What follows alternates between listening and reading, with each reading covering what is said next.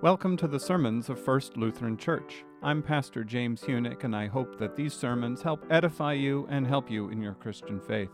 Please join us at 10 a.m. on Sundays for worship. If you'd like to know more about us or want to know more about the Lutheran tradition, please visit us at www.youhaveaplace.com or reach out to me at pastorhunick@youhaveaplace.com. Matthew 22 is our text, and it starts with a fascinating, ironic scene. Pharisees and Herodians working together. How did that happen? Guys from political parties in opposite spectrums, theological enemies, are joining forces. The Herodians were the supporters of the Roman Empire. The Pharisees were in strong opposition to Rome. And these guys hate each other. They see pretty much everything in religion and society from different perspectives. But here, they're scheming together. What is making them to do that? They want to put an end in Jesus. They came up with a new trap. Jesus' enemies, they have been trying through other questions before, and they will try again in the sequence. But now, the trap is about politics. They wanted to know what side is Jesus in. What's your favorite political position, Jesus? What's your ideology?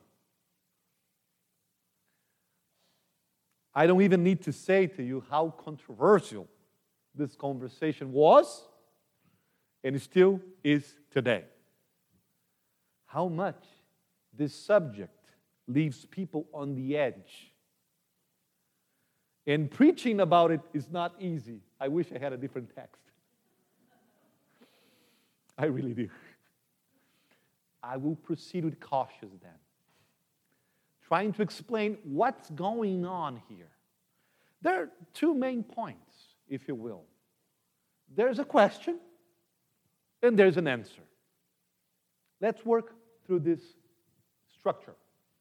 The question: it is right to pay taxes to Caesar. Have you ever thought about it? What's behind this? What kind of question is this? What they really wanted to know. Where is the trap behind the question?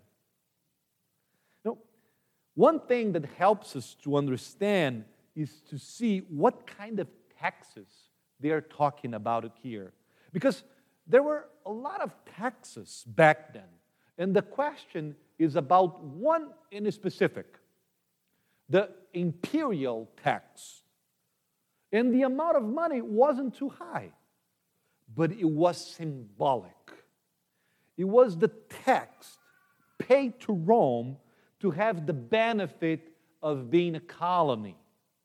It was the tax Rome charged every year to the places that they controlled. It was like, we conquer you, but we will not kill you.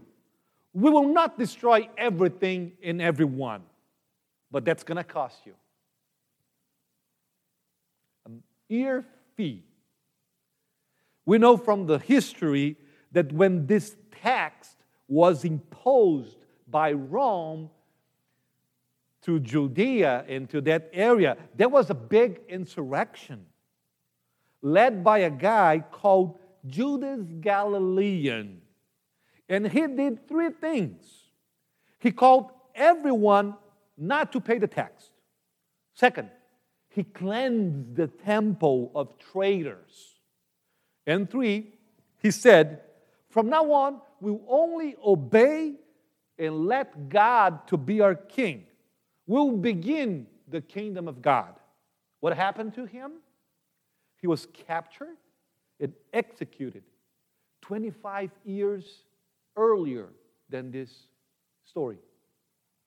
And now, what's happening Here comes a guy, Jesus, and he comes speaking about the kingdom of God, teaching throughout the country that the kingdom of God has arrived. Second, he cleans the temple. He expels the merchants. And he caught the attention. People were intriguing. What's happening here? We will have a new insurrection? A lot of people thought so. But there was one thing missing. He talks about the kingdom. He cleaned the temple. What was missing to characterize the revolution of 25 years ago? Yep. Call for a tax boycott. You see, the question goes deeper than just co-opting Jesus to one side or the other.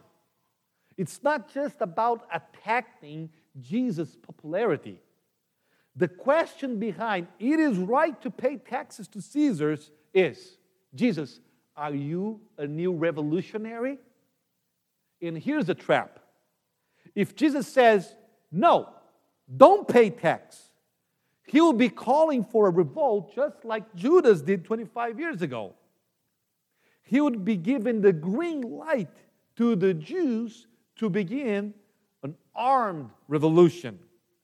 And the Herodians would immediately report him to the authorities with a supposedly legitimate accusation. And the rebellion would be annihilated, and perhaps Jesus would be killed or arrested before fulfilling his mission.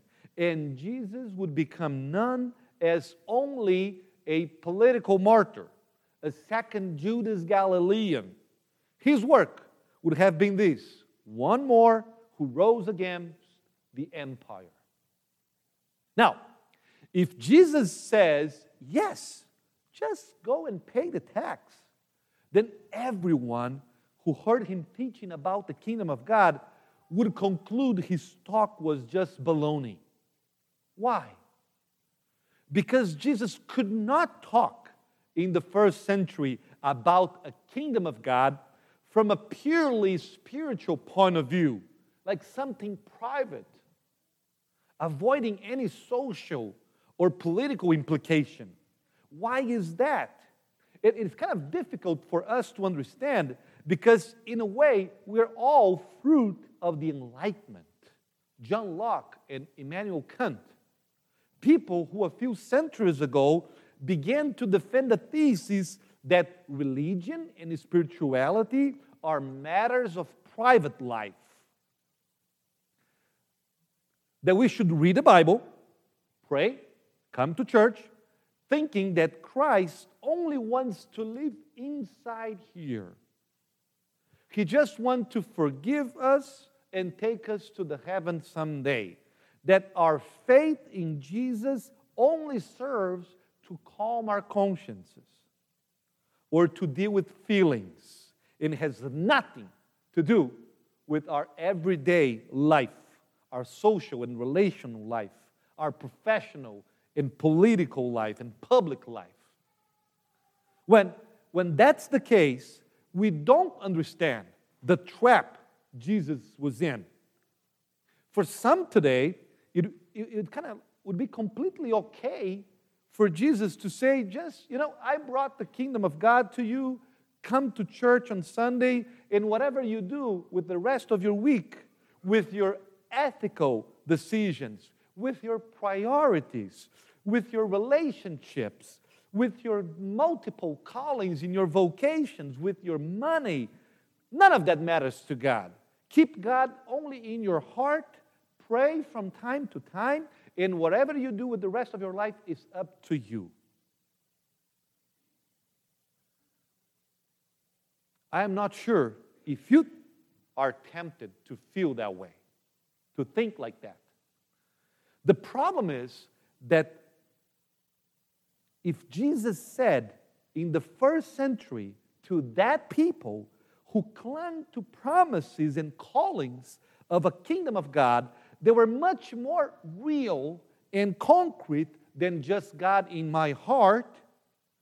If Jesus said that to them, they would see the disconnection between him and the Old Testament, and between him and himself and his words. Because when he showed up and preached his first sermon, he said, I am the one who Isaiah has announced it.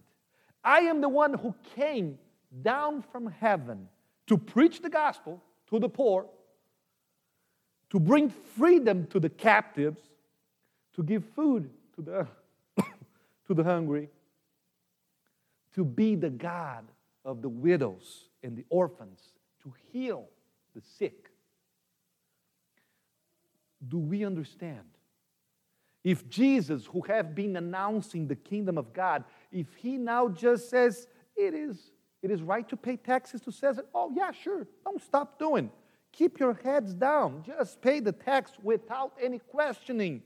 Keep God in your heart and be satisfied to be a law-abiding citizen, enjoying your inner peace. If Jesus said that, his followers would leave him. Because this preaching don't match the kingdom of God that God promised. He would lose credibility. And if he says, don't pay it, don't pay your taxes, he will be hunted by Rome and becomes a political prisoner just like that. That is the drama behind the question, are you or are you not the Messiah who will bring the true kingdom of God? That was the question. Let's work on the answer now. This is the situation in which Christ finds himself. And his response is incredible. Interesting, when politicians in general, when they hear a controversial question, a question for which there was no prior narrative construction, no rehearsal with the team of advisors, what do? They avoid, right? They don't respond. They change focus. And we are disappointed because we're expecting an answer. But Jesus' trappers were not disappointed. On the contrary, after Jesus answered, they marveled. Because not only Jesus did not avoid answering, but he said something that was so profound and direct and clear at the same time. Render to Caesar's the things that are Caesar's, and to God the things that are God's. And this answer, just like the question, has more elements that we might notice at first glance. And the best way to analyze is to think about this answer and notice what Jesus is rejecting with that answer. What is he denying with those words? Jesus was cornered. He heard a question, and now, in response, he will refuse a couple things. First, with his answers, Jesus rejects a simplistic point of view about politics and culture and our life in the world. The question is quite obvious. They wanted a simple answer, yes or no, to pay or not to pay, one side or the other. Which party are you in? Are you going to join the Herodians supporting Rome or the Pharisees against Rome?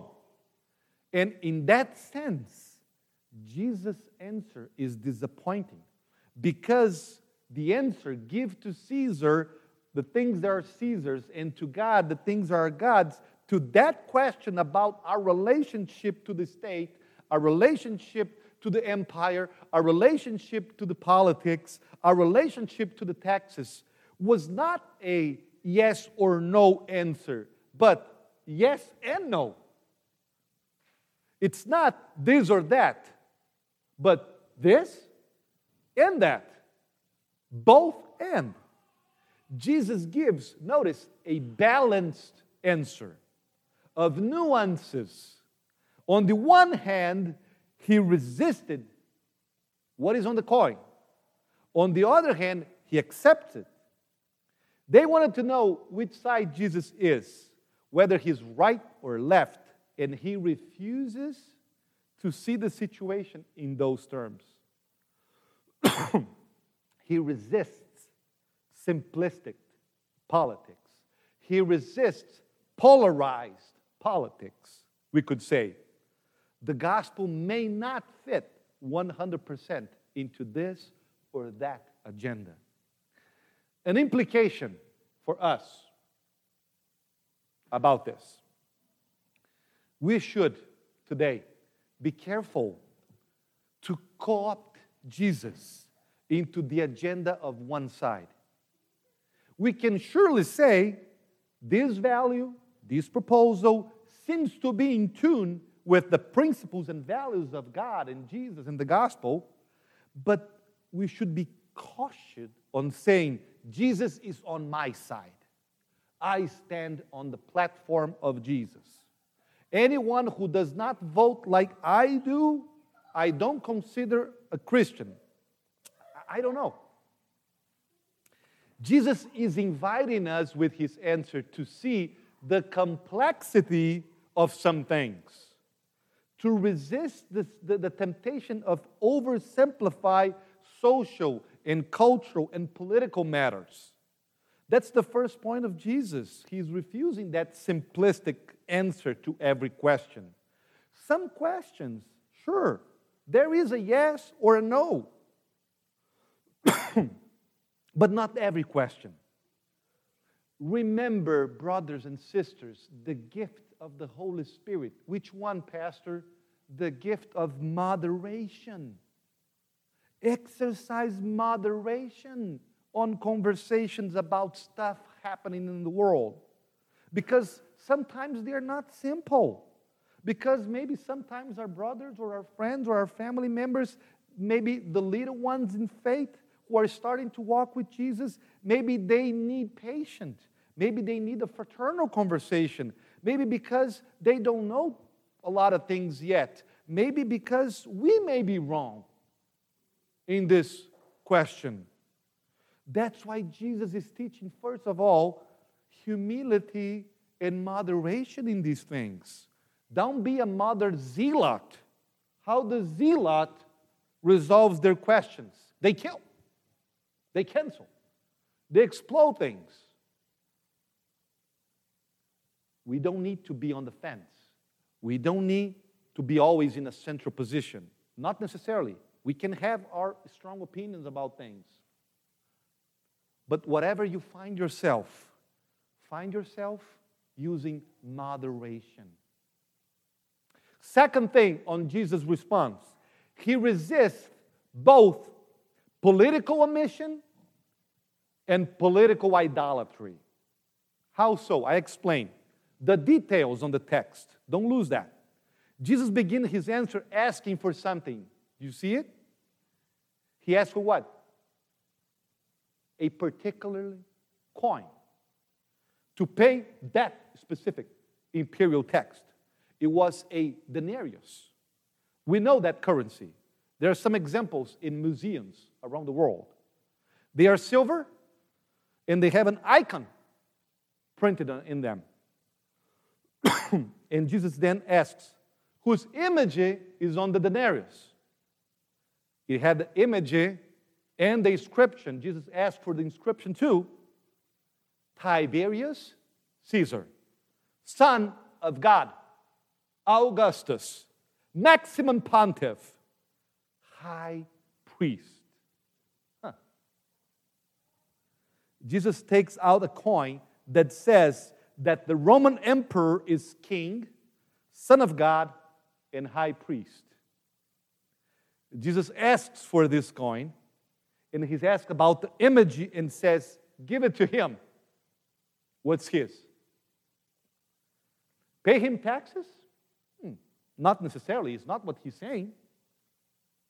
He said, give to him what is his, and to God what is God's. Well, what is or what was Caesar's, so to speak?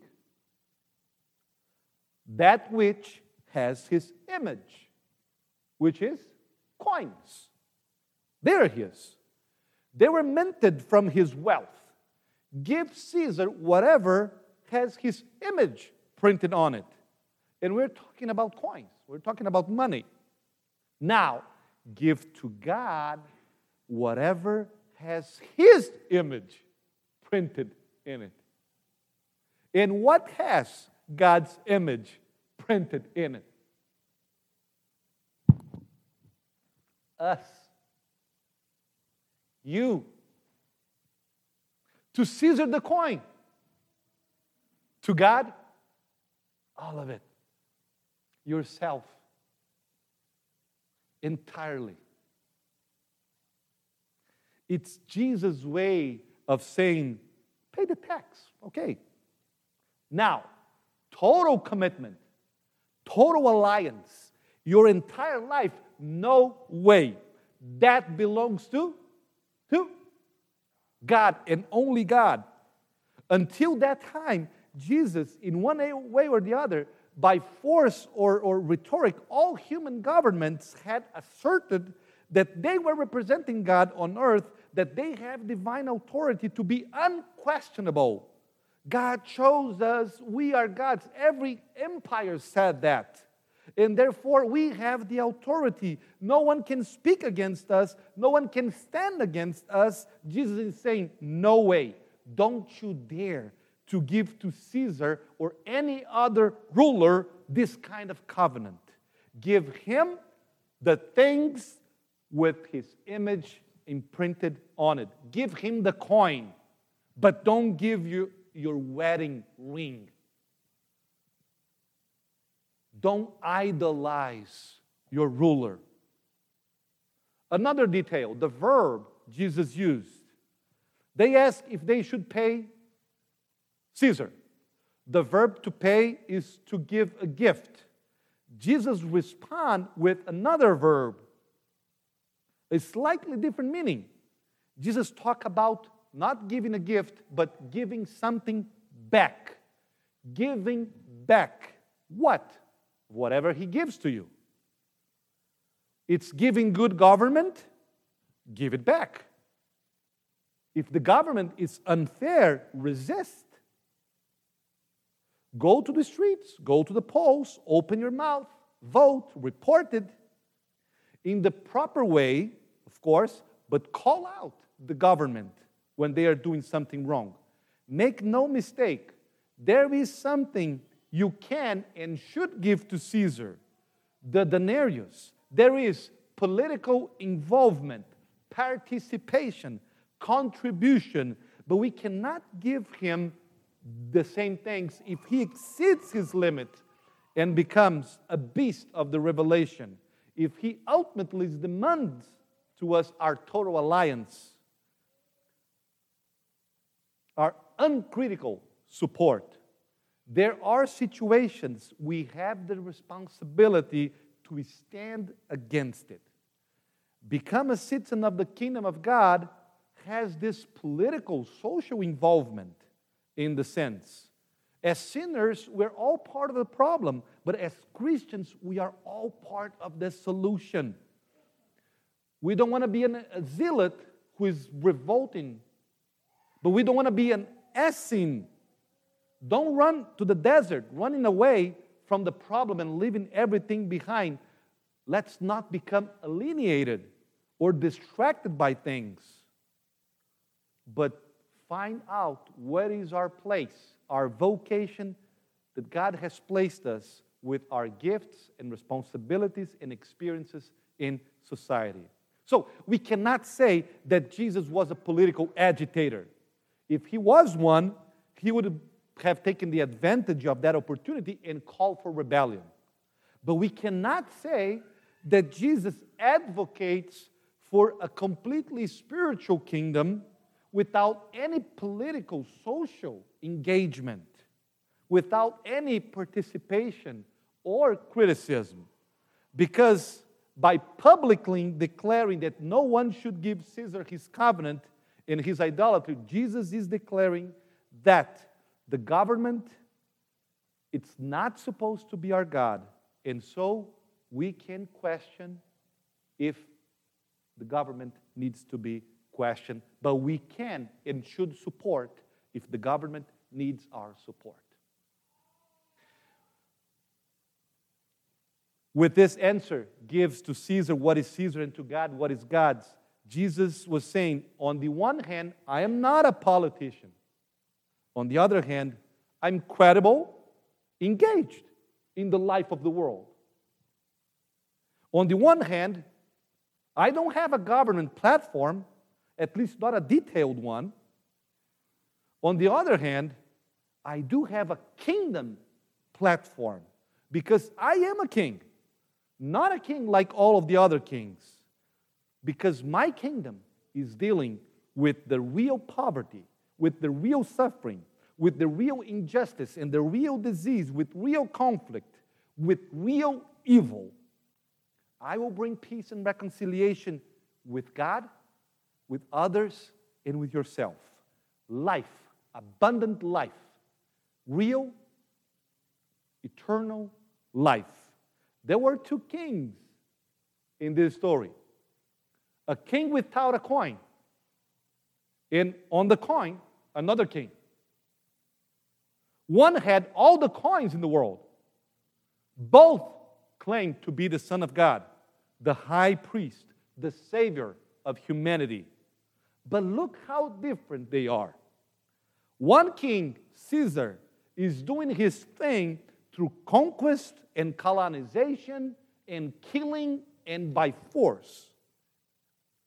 The other king, Jesus, do not conquer, do not colonize. He converts by love. And this one, Jesus, he doesn't come to replace Caesar. He says, I am better than Caesar. I am different. My work is to solve yours and the world's problems, one by one, each in their own time. And I'm going to start by solving the biggest problem of all, the monster that lives inside all of you, your sin. And I will do that, not with a sword, not with power, not with decrees. I will do it with a sacrifice, with a donation, my life, my blood in ransom from all of you.